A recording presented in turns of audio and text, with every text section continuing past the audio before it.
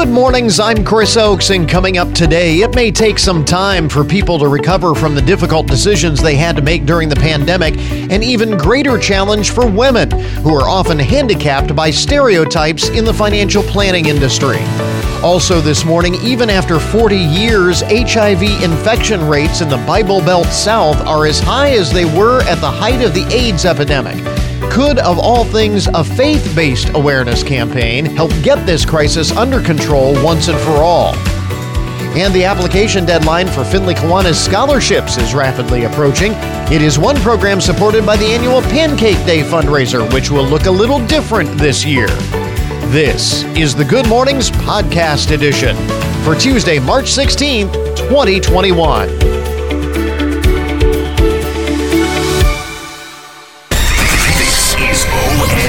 I'm Dave James on the Ohio News Network. After 18 days of searching, the body of a Mansfield woman has been found in the trunk of her car in Galloway. That's a suburb on the southwest side of Columbus.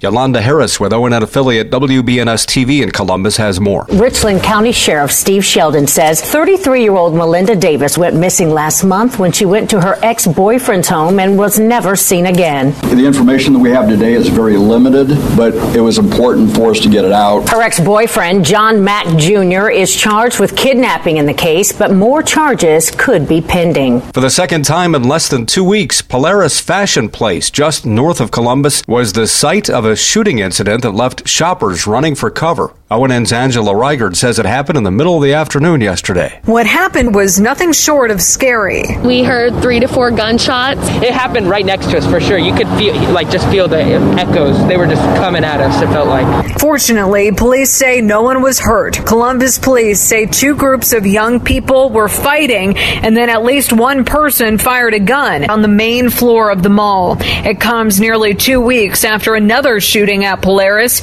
Police haven't said if they are connected. Reporting in Columbus, Angela Reigert. Saturday is the first day of spring, and forecasters say most days over the next couple of weeks are likely to be above average in temperature. I'm Dave James on the Ohio News Network. Just 4 days until spring now. We're counting it down. Today is Everything You Do Is Right Day. Now, you remember yesterday, it was Everything You Think Is Wrong Day. So this is the opposite of that.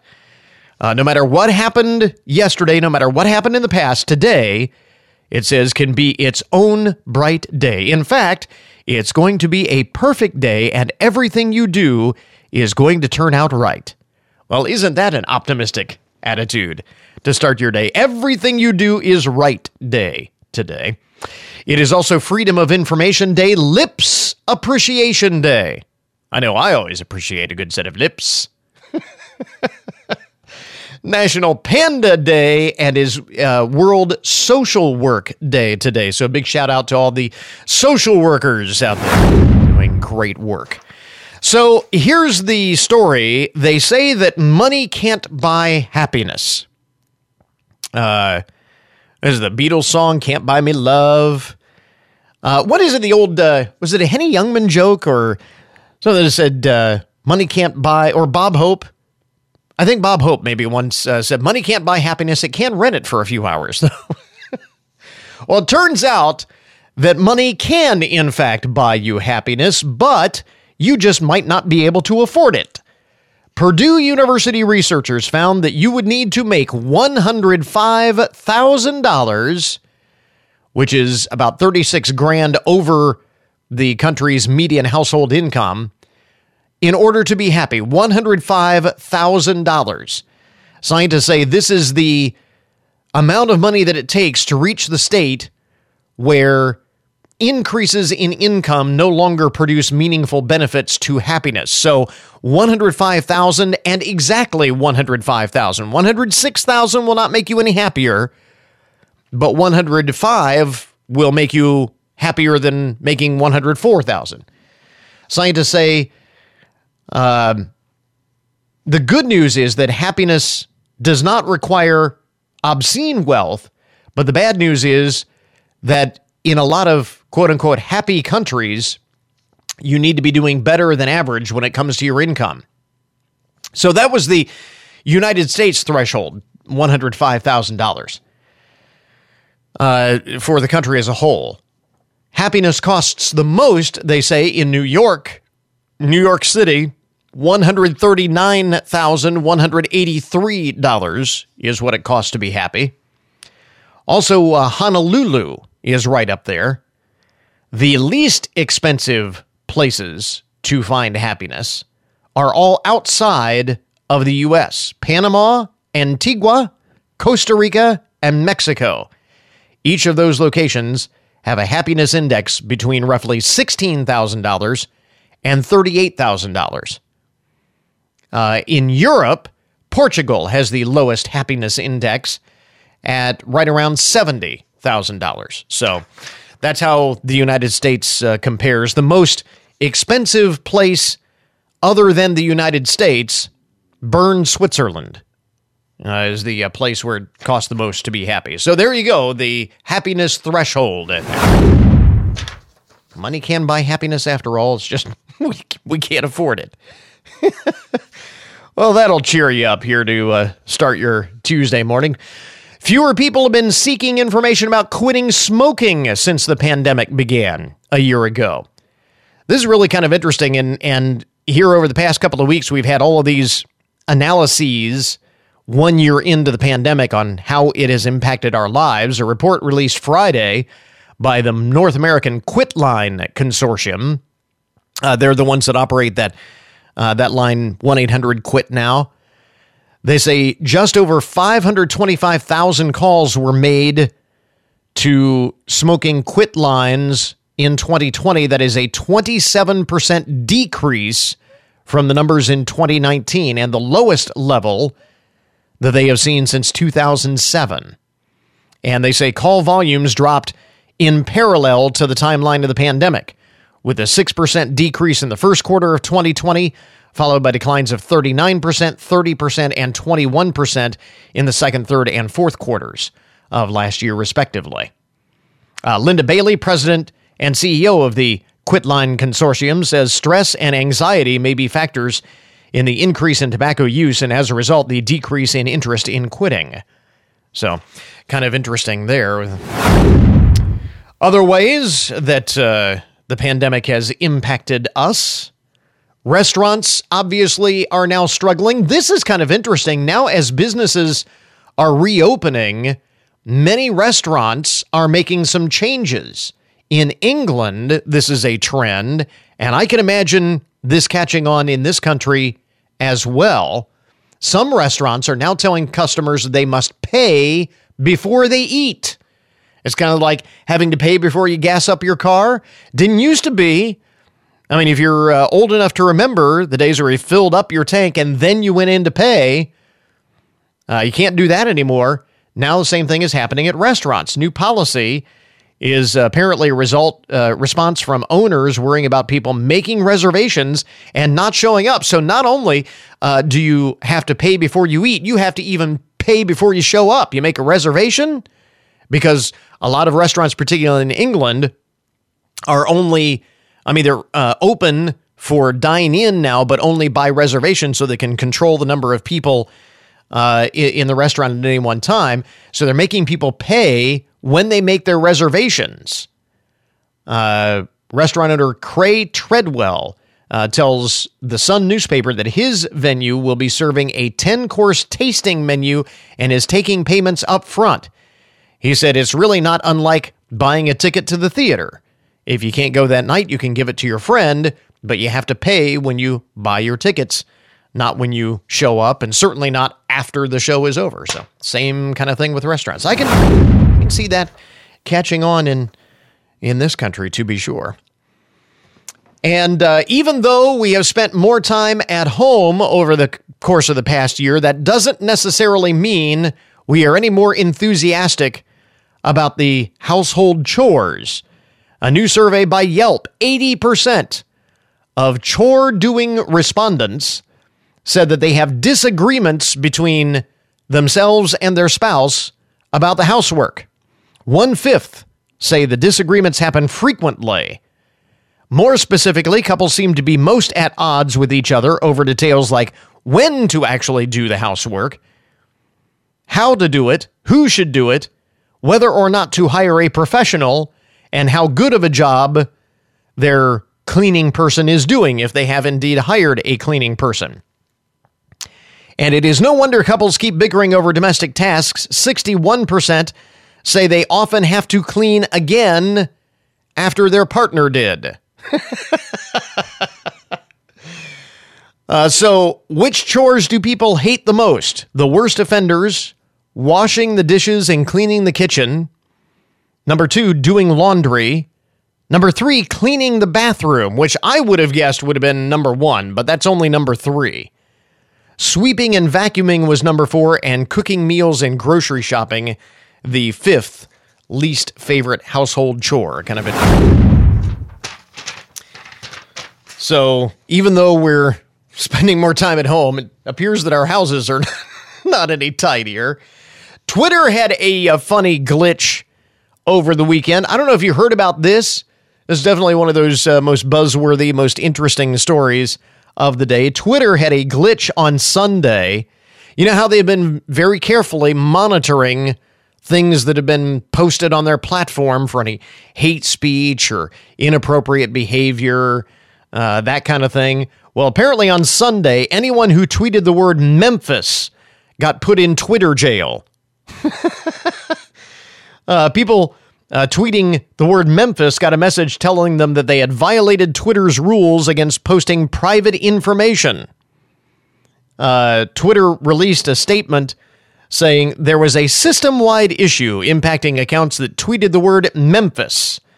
The issue mistakenly said that account owners had to delete those tweets and temporarily limited their access to the platform. The affected accounts are now reinstated and the issue has been resolved. I don't know what it was about the word Memphis, but for some reason that triggered Twitter to go all a tweet on Sunday. That's too bad. I wish I'd have known about that. I would have tweeted it just to see what would happen. I would imagine that people, when they found that out, probably were tweeting it just to mess with the system and see what would happen. But in any event. And lastly, among the first things you need to know this morning, the most interesting and buzzworthy stories of the day, speaking of technology, Tinder, the dating app, now says that they will soon offer background checks on potential dates. Now, you would think that maybe this was something that they've been doing all along, but apparently not. Match Group owns the app, and they have partnered with a nonprofit background check platform, Garbo, to bring the service to Tinder and its other dating apps like OkCupid and Match.com. Here's the thing. They're not going to background check everyone. You will have to pay a fee to have your potential date background checked. The cost has not been disclosed yet, but the average fee for a national criminal background check is usually somewhere between $7 and $15. There is a catch. In order for someone using a dating app to take advantage of the background check feature, they would first need a person's first name and phone number or the person's full name. So those who don't want to be background checked could potentially get around it. They say Tinder users will be able to access a range of reports on their potential dates, but the service would not include, common things like traffic tickets and things like that. The group also says it will not publicize drug charges, as such offenses do not typically coincide with gender-based violence. That's what they're trying to really curb. It'll be rolled out on Tinder in the coming months, and then later this year on other brands, OkCupid and Match.com will gain access as well. But again, this is something I would have thought was being done already, but apparently not. And I wonder how it will go over that they're going to charge a fee to do a simple background check on the people on their platform. I can imagine that there might be some pushback because of the fee. Anyway, kind of interesting there. Some of the most interesting and buzzworthy stories to get your Tuesday morning started. Well, we were talking just yesterday about the need that many people will have moving forward for good financial planning after enduring the hardships of the past year in order to get their long-term goals back on track. This is especially true for women who, although they control increasing amounts of wealth, still are kind of handcuffed by the gender investing gap. A gap that could be costing women more than $1 million over the course of their careers. And joining us now is the Director of Investments at Stash, Mindy Yu. Mindy, why does this still exist in the year 2021, this gender investing gap? Hi, Chris. Thank you for having me. And definitely the gender investing gap is something that's very important to discuss. And actually not many people know that exists, right? What it means is women aren't investing as much as men. That's what it boils down to. And then as a result, they are earning less compared to what men earn on their investments. And what's been widening the gap, too, is that women tend to live longer, so they have to stretch their earnings out further. And then secondly, women are earning less, so they have less to contribute to their investing. So we at Stash are trying to encourage women to invest as much as they can. So it's kind of a triple whammy. You've got women who aren't investing, they're living longer, so they're going to need more money, and of course, not making as much to invest. So it's a big 1, 2, 3 punch. So how do we start to change this and close the investing gap? Yeah, and it's just really having those conversations. We know historically women have not been involved in discussions about finance or investing. In our recent survey that we conducted at Stash, 70% of men were exposed to personal finance at a young age compared to 54% of men, 54% of women. Right. And twice the amount of men have invested or been learning about investing at a young age compared to women. So having conversations and knowing that it's okay that we discuss this and have an opinion, and I think that's important to opening the doors of speaking about investing and starting to invest. So aside from getting the information out there and closing the knowledge gap, are there other barriers when it comes to investing for women? Yeah, in the same survey, we found that the top 3 barriers women face were, number 1, women felt like they needed a lot of money to start investing, and then secondly, investing is risky and they're afraid to lose money. And then third, they didn't know where to start. And I think over time, a lot of these barriers have been reduced because platforms like Stash have allowed for investing to be easy and affordable. Investing at Stash, you can start with as little as $5. So if you're really thinking about it, it's a cup of coffee per day that you can actually redirect to investing. And then over time, we have educational resources and personalized guidance that helps you along the way. So if you feel it's too risky, we help navigate some of that volatility with you. And then we instill personalized guidance. So if you don't know where to start, we're able to partner with you to do that. How soon can, especially for women who tend to be, as the study that you referenced tends to back this up, women do tend to be a little bit more conservative and cautious with their money. They are a bit more risk averse than maybe men are in general. So given that, and we certainly know how individual investors who are kind of going it on their own can get into trouble. Stories like that have been in the news over the past several weeks. Where would you suggest starting? I mean, at what point are you ready to actually jump in? Because you have to have some of that basic information and education first, right? Yeah, for investing to begin, you have to find that support. You have to have those conversations. But secondly, have those educational resources that can help you learn about investing a little bit at a time at your comfort level. Stash is a big advocate for long-term diversified investing, and we want to empower you with educational resources that way you can make informed long-term decisions. And on our webpage, we have a Learn page that teaches you everything from the foundations of investing, personal finance, to more recent market commentary. So educating yourself a little bit along the way at whatever comfort level you have is certainly important. But to note that you don't have to be an expert in order to get started. I think the misconception also is that you need to be financially savvy, you need to be an expert in order to start, but that's where Stash can help you on the way, provide that educational resource for you and guide you to make sure that you're on track to hit your investment goals. It is certainly a point well taken that the most important thing is just to start, and then you can become more sophisticated. The deeper you go into this, the more you know, the more comfortable you will be with the more sophisticated side of this. But just starting is the important. So hopefully we have driven the point home for women especially that it is time to sort of take the bull by the horns, as it were, and get started.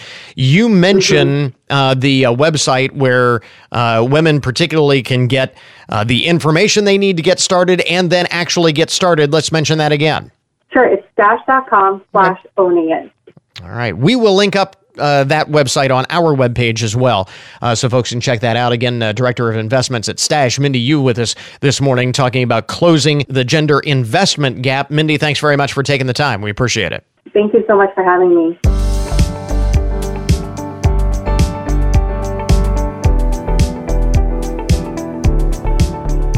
Well, it has been roughly 40 years since it first grabbed the headlines, but the HIV epidemic still has a hold on this country. In southern states particularly, according to the CDC, the South is still experiencing infection rates comparable to some of the earliest days of the pandemic. Why is this still happening in 2021?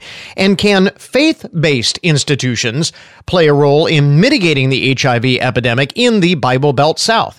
Joining us this morning are Dr. Chanel McGoy, Director of Public Affairs at Gilead Sciences, and Dr. Allison Matthews, Executive Director of the Gilead Compass Faith Coordinating Center at Wake Forest University. Dr. McGoy, I'll start with you. Let's begin with the numbers. Kind of lay this out for us statistically here. Yes, thank you for having us today to share more information about HIV. So according to the Centers for Disease Control and Prevention data, there are specific communities who continue to experience the greatest burden of HIV in the U.S. And you mentioned it, the geographic region is something that's important. So when we look at new HIV diagnosis in this country, the southern U.S. represents more than half, or 52%, of new HIV diagnosis in the U.S. And then there are particular demographics who experience the greatest burden of HIV. Those are Black communities and other communities of color like the Latinx communities. So, for example, despite being only 13% of the U.S. population, Black Americans account for 43% of the new HIV diagnoses in our country. And also women of color are experiencing and are vulnerable to the burden of HIV as well. So those are the cold, hard facts. Now the big question, why? Why in the South? Why specifically communities of color? And why is this? How can it be that this still is an issue in 2021? Well, there are a lot of serious and systemic challenges that contribute to the HIV epidemic, especially in the South. And, you know, if we're familiar with the South, there are a lot of rural areas. There's a lot of limited access to healthcare services and high rates of discrimination and stigma. And so in order to address this epidemic and really shift this, shift the paradigm, we want to shift this narrative and to reduce stigma and educate people about the risk of HIV as well as people's experiences living with HIV. So we talk about the numbers, we talk about the why. Let me ask this. Let's talk about the trajectory. What is at stake here if you don't address this issue, if something doesn't change moving forward? Yes, that's an excellent question. We can continue to see the numbers of HIV rise among particular demographics in the southern U.S., among Black and Latinx communities, among women of color, if we don't address this issue. And then there also could be pervasive stigma and discrimination that exists. And then the burden to our healthcare system is another, as we've seen with COVID-19, the inability to to navigate and contain a epidemic. And so, these consequences, if we don't contain HIV, could exacerbate. And so what we're doing through the Gilead Compass Initiative, it is a 10-year, $100 million commitment to address HIV in the southern U.S. And we're doing that by changing public perception, increasing local leadership and advocacy, and increasing access to and quality of healthcare services for people living with HIV in the South. Yeah, Dr. Matthews, I want to ask you, as we were mentioning, you have teamed, or the Gilead Sciences teamed with Wake Forest University School of Divinity in this 10-year, $100 million initiative to address the issue. What will you be doing as part of this initiative? Wake Forest University is committed to addressing stigma around HIV and pulling the experts in the field around, faith and health to help train community-based organizations, faith-based organizations across the South on how to, establish and build capacity for this work and establish programs that help educate people about HIV. We're also providing opportunities for grant funding to support that work in those organizations and hosting a series of trainings to help build out that capacity and coordinate efforts across the South. Yeah, that's what I wanted to kind of expand on a bit. Talk about the ways in which the Wake Forest University School of Divinity plans to engage with the community on a personal level, on a one-to-one basis, and get that message out, especially to those underserved and harder to reach communities that need it the most. So we will be hosting a podcast where we'll be interviewing experts in the field and talking about, topics around the Bible and healing and how we can integrate messages about love and faith and hope and addressing stigma to address stigma around HIV and faith communities. And we'll, having those training opportunities and the funding will also help support faith-based organizations to establish their own programs and ministries to minister to people living with HIV. Now, I'm going to be very blunt here. Those who remember back in the early days of the AIDS crisis will no doubt find it rather ironic that we're discussing a faith-based initiative to remove the stigma of HIV, because a significant segment of the faith community for a long time viewed AIDS as a result of living one's life contrary to God's directive. Is this a way to perhaps make amends in some way for helping to create some of that stigma in the first place? Yeah, I think you're definitely right that we have had some harmful cultural narratives in faith-based communities, and so, however, there have been a shift in that narrative, and there's also part of the reason why we're working with faith-based organizations is because there also is a legacy of social justice, particularly in Black churches, in addressing, access to civil rights, and so we want to leverage that history and the current kind of role in our communities to push that narrative forward. It is interesting that you also additionally frame this as something of a civil rights issue as well. And I know that this was just recently rolled out, but in the initial, kind of first impressions, what has been the reaction of the faith-based community or the faith community to this initiative? Are churches, particularly Black churches, are they getting on board? It's interesting because there are quite a few faith-based organizations and churches who are affirming, who are LGBT affirming, who are open to and have HIV ministries. And so we are, and there are many who are excited about, thinking about how they can get involved and shift that narrative. So I think overall we've had very positive response to it. Again, Dr. Chanel McGoy, Director of Public Affairs for Gilead Sciences, and Dr. Allison Matthews, Executive Director of the Gilead Compass Faith Coordinating Center, Wake Forest University, with us this morning. Where do folks learn more about the resources? Again, this is primarily aimed at the southern states, but I'm sure there are resources that anyone can avail themselves and information that folks can learn. I'm guessing you have online, correct? You're exactly right. This 10-year, $100 million commitment is to address HIV in the South. But we know that it's going to take the entire country and the globe to really end HIV on our planet. And so people can find out more information about the Gilead Compass Initiative. They may also know people who are living in the South or partnering with people who have expertise around the country to address HIV in the South. And you can find more information at our website. It's simple. It's GileadCompass.com. GileadCompass.com. And there you will see information about our newest partner, Wake Forest University School of Divinity, and the work that they're doing at the intersections of HIV and faith. And you also can learn from a person living and thriving with HIV and how his faith has been so important to him to educate others and to live a full quality of life. And so you can find more information at GileadCompass.com and also learn about how you can apply for funds to address HIV in the southern U.S. Powerful personal testimony is invaluable as well in this effort, I'm sure. Ladies, thank you both for taking the time this morning. We appreciate it. Thank you. Thank you.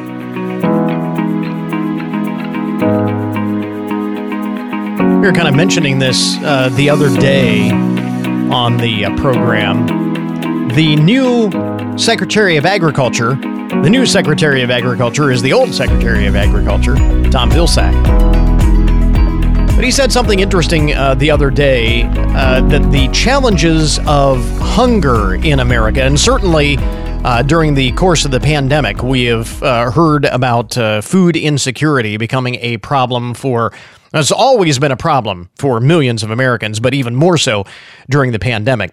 And on the topic of food insecurity, the Ag Secretary says the challenges of hunger in America go beyond basic food insecurity into what he describes as nutrition insecurity. In other words, not only are too many Americans not getting enough to eat, they're not getting enough of the right stuff to eat in their diet. USDA contributor Rod Bain reports in today's Everyday Agriculture Report.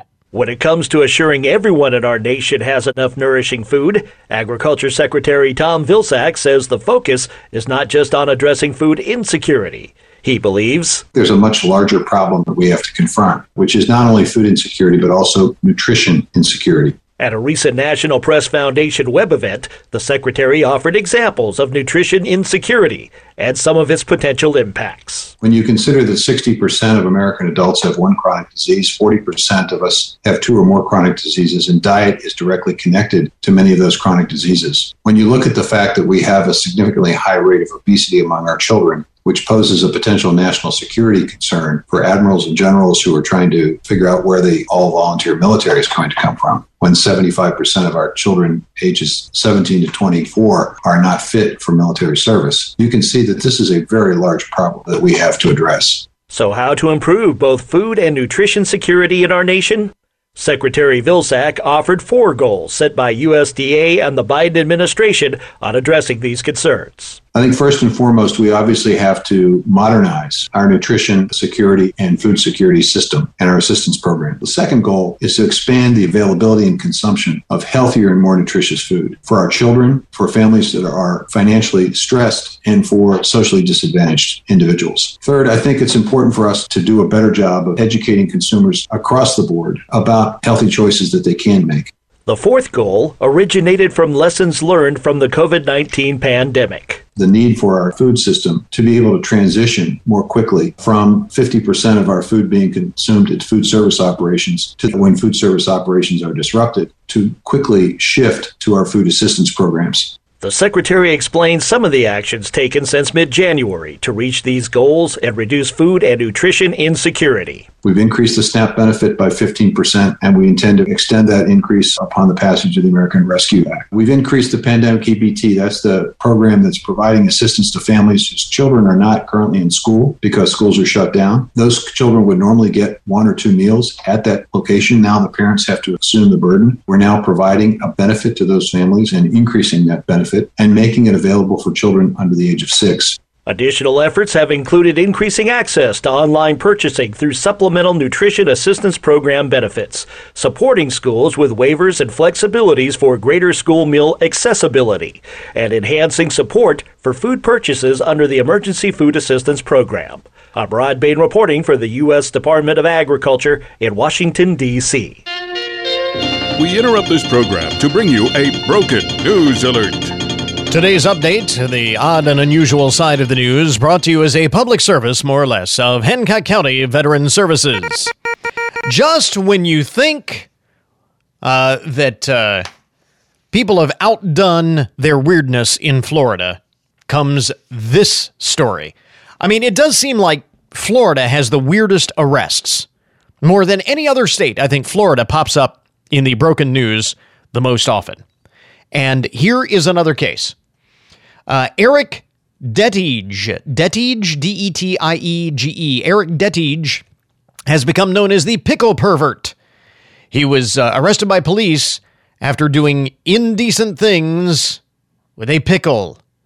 Now, in his defense, he was on private property. It's just that the property was not his private property.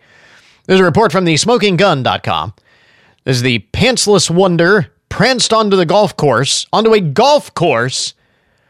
lay down on his back, and proceeded to enjoy himself a little too much with a pickle. I'm not sure how he did that. I'm not sure I want to know how he did this. Obviously, someone spotted him and called the cops. Police noted in their report that the perpetrator was relishing the moment. Oh, that's bad. Relishing the moment. Mr. Detige was charged with indecent exposure, was taken to the Pinellas County Jail. Police also noted the pickle lover had a peculiar tattoo, which said, quote, "Only God can judge me," unquote. Well, maybe so, but it won't stop us. We'll judge you anyway. That's weird. Let's see here. A man in Tennessee, Putnam County, Tennessee, stands accused of firing a gun at a semi-truck while driving down the highway on Saturday night. He allegedly had been involved in a dispute earlier with the truck's driver. Authorities attempted to stop Xavier Waters, but instead he led them on a brief chase. Police used spike strips, flattened 2 of Mr. Waters' tires, forcing him to stop. He then exited the vehicle and fled on foot to a nearby truck stop, where he reportedly was found hiding in the freezer at the McDonald's restaurant at the truck stop. Hiding in the freezer. He was taken into custody and facing several charges, including evading arrest. I'll just hop in here. Nobody will ever find me in here. Let's see. What else is going on in the broken news this morning? This is, if you've ever been on your bicycle and been chased by an animal, you know how alarming that can be. Imagine this in Ontario, Canada. Keith Ailey, A-I-L-E-Y, Keith Ailey was biking along, minding his own business, when he encountered a black ram. A ram. Not of the truck variety, the actual animal, a ram. He said, "I was biking along, I see something black on the road, a couple hundred feet in front of me. I thought, that's pretty big for a dog and really hairy, too small to be a bear. But as soon as I went past him, he did a full-on sprint, kind of charging and grunting. Eventually, he was able to make a dash for it when a trucker drove by and distracted the ram. Turns out, the ram is a pet. His name is Ozzy, and Ozzy, the ram's owner, tells a CBC News reporter that the ram doesn't know that he's a ram, and he just wanted to be friends.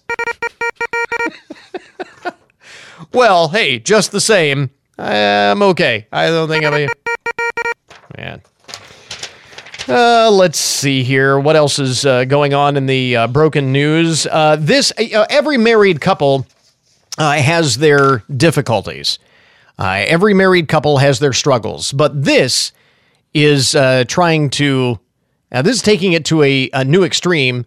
An on-again, off-again couple in Ukraine have decided to try and strengthen their relationship by handcuffing themselves together for 3 months. They have handcuffed themselves to each other. Alexander Kudlay and Victoria Petsitova have cuffed themselves together. They did this on Valentine's Day, of all days, and they said, we used to break up once or twice a week.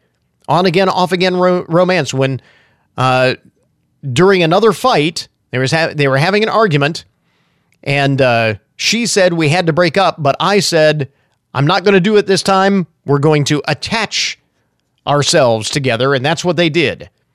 After nearly a month of being cuffed so far, the couple says that while tensions still rise, they have found new productive ways to work through their disagreements. Well, maybe it'll work, but would you try it? I don't know. That was kind of interesting. Let's see here. And finally, in the broken news this morning, this is another story that I'm not sure whether to be happy for this person or if I'm so insanely jealous that I just hate her. A woman in Maryland went to pick up an order of chicken wings at her favorite restaurant, but when she arrived, she ordered it to go because, pandemic. When she arrived at the restaurant, her order was not quite ready. So while she was waiting, she decided to play the Keno game for the very first time, the state lottery. She used some of the family's birthdays and then random numbers to fill out a 6-spot ticket for 2 drawings and added the super bonus multiplier option. First time ever playing, wouldn't you know it? She checked her game on the way out. She didn't really even think much about it after that. She got her food. Her order was ready. So she got that, paid for it, and on her way out, she decided, I better check the game. And she was stunned to learn that she had won $80,000. $80,000. All because her chicken wings weren't quite ready yet. Again, I'm not sure whether to be happy for her or if I'm so insanely jealous that I just hate her now. I don't know. Anyway, there you go. She says she plans to pay off some bills and take a vacation. Good for her. There you go. That is today's broken news, the odd and unusual side of the news, brought to you as a public service, more or less, of Hancock County Veteran Services. We now return you to your regularly scheduled programming. You can help recognize outstanding teachers in Findlay and Hancock County. Nominate a current teacher who made a difference in your life for the Findlay Rotary Club's Golden Apple Awards. Place your nomination online at findlayrotary.org. Nomination deadline is April 2nd. Please promote the work, dedication, and achievements of all teachers by nominating an excellent teacher for the Golden Apple Awards. This message provided by WFIN. And now your daily download, the numbers behind the news, the statistics that shape our lives. 65% of Americans say that the pandemic has provided them with a wake-up call. And what are we doing about that? We are reaching out to others in our community. New survey of 2,000 Americans finds more than half are doing volunteer work for the very first time. 52% say they are volunteering in their communities for the very first time as a result of circumstances brought on by the pandemic. 35% say they are helping out others by delivering food to essential workers. 23% say they are volunteering to help the elderly or incapacitated maintain their homes. And 20% volunteering at a food pantry. Those are the most common ways that respondents had volunteered since the start of the pandemic. It's interesting, 7 out of 10 respondents say that while the effects of COVID-19 on their community made them more eager to volunteer, they have hesitated due to safety concerns. But the good side is, again, circling back to that number, 52% have nonetheless, despite those concerns, volunteered in their communities for the very first time. So the drive to help others is stronger than the concerns about our own safety. We've talked about all of the ways this pandemic has impacted us. Here's a way that certainly it's impacted us in a good way, and here's hoping that this part at least continues well after all of this is over.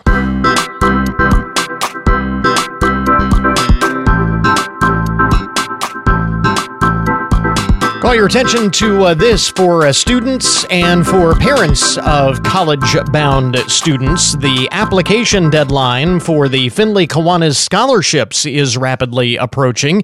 Joining us this morning is the scholarship co-chair for the Findlay Kiwanis, Colin Earl. Colin, thanks very much for taking the time. First of all, we appreciate it.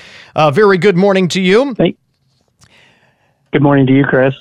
So give us all of the details here on the Findlay Kiwanis scholarships, how it works, the deadline. Give us all of the nuts and bolts here, if you would. Sure. Well, your listeners can go to findlaykiwanis.org, and there's a holding pen there for scholarship awards. And each year, the Findlay Kiwanis Scholarship awards close to $12,000 to local Hancock County students. And the criteria is pretty broad. It just, you need to be a resident in Hancock County, be a student within the county. But then we also have opportunities for freshman and sophomore students who are already in college. Mm-hmm. There's an opportunity there as well. And we also have a scholarship for a 2-year degree and a tech certification. So some of the money is kind of pooled for, a traditional bachelor's degree, but we also are giving scholarships to a 2-year tech credited certification as well. So that is somewhat unique, and as you said, makes it very broad so that a large number of individuals would potentially be eligible for this. What is involved in the application process? Yeah, it's fairly simple, Chris. It's just a 3-page application, and then there's an essay portion where students can write an essay, and then we have a volunteer group, members of the Findlay Kiwanis Club, that kind of review the applications, and then we actually do an interview process. We bring in the selected individuals, and we interview them, get to learn more about them, and then right away we'll accept, and after their first semester, they will get their scholarships. So how many scholarships are available in total? Yeah, so currently we have 5 of the $2,000 scholarships pursuing bachelor's degrees, and then we have 2 $1,000 scholarships for students looking to attend a 2-year institution or tech training facility. So 7 scholarships in all. There are plenty of opportunities. We mentioned that the application deadline is rapidly approaching. It is actually going to be the end of the month, correct? Yeah, March 31st. So we're about 2 weeks out. So yeah, you can go to findlaykiwanis.org if you're a Hancock County resident, and the application's right there. And there's all the information on just filling it out and where to send it to. And then what is the timeline beyond that for the interviews and so on? How long will it take to go through the rest of this process? Yeah, so we'll typically review them after in April, and then we'll typically bring the select individuals in, usually the first part of May. All right. And we'll wrap up. Yeah. So March 31st is the application deadline for the physical paper application or the online application. People can actually complete that and submit it online, correct? That's correct. Mm-hmm. And then, like we said, 7 scholarships in all available. This is one of the programs that is supported by the annual Pancake Day fundraiser. So I want to mention this because that is going to look a little bit different this year than it has been in years past. First of all, it's going to be a little later than it normally happens. That's correct. Yeah. So June 5th, you can circle the calendars right now from 8 a.m. to noon over at the Findlay High School. We will be having our Pancake Day and also 5K, which is new. Yeah, so if folks want to register for that, how do they sign up? Is that on the website as well? Yeah, so currently we're selling in-person tickets at this time. So you could stop by the Findlay YMCA locations and just pop in there if you want to get a pre-sale ticket. There's a little bit of a reduced rate as well, which is nice. Okay. And then also close to 60 to 70 of our Kiwanis members here in town you may be at your place of employment or church, and someone may tap you on the shoulder and say, "Hey, it's Pancake Day." So be on the tune for that as well. I know a lot of folks look forward to that, and obviously for a good cause as well. And then the registration for the 5K, which is a great addition to the event. So you have your pancakes, and then you can kind of work off those calories. Is the registration for that on the website as well? That's correct. Mm-hmm. Okay. You can go to findlaykiwanis.org. And yeah, you don't necessarily have to walk the 5K. It's an added feature we're doing this year, but we're really, really excited to do that. It should be a great time of the year in June over at the high school, and a nice feature. Yeah, if you want to get up in the morning and begin our 5K, and then there'll be some nice sausages and pancakes with you afterwards. Yeah, as well. That's probably the better way of doing it, rather than chowing down first and then doing the 5K. So that's probably be the preferred order of events. But again, you can get the tickets for the Pancake Day fundraiser and sign up for the 5K now. And the Findlay Kiwanis scholarship registration deadline, or the scholarship application deadline, is again March 31st, which is the real date here, the deadline that we want to talk about, because it's coming up just a couple of weeks from now. Again, these are just some of the things that the Kiwanis Club does throughout the year in the community. If folks want to learn more, again, you've got all of the details on the things that you do, the ways that you are active within the community, and how someone becomes a member of the Kiwanis on the website.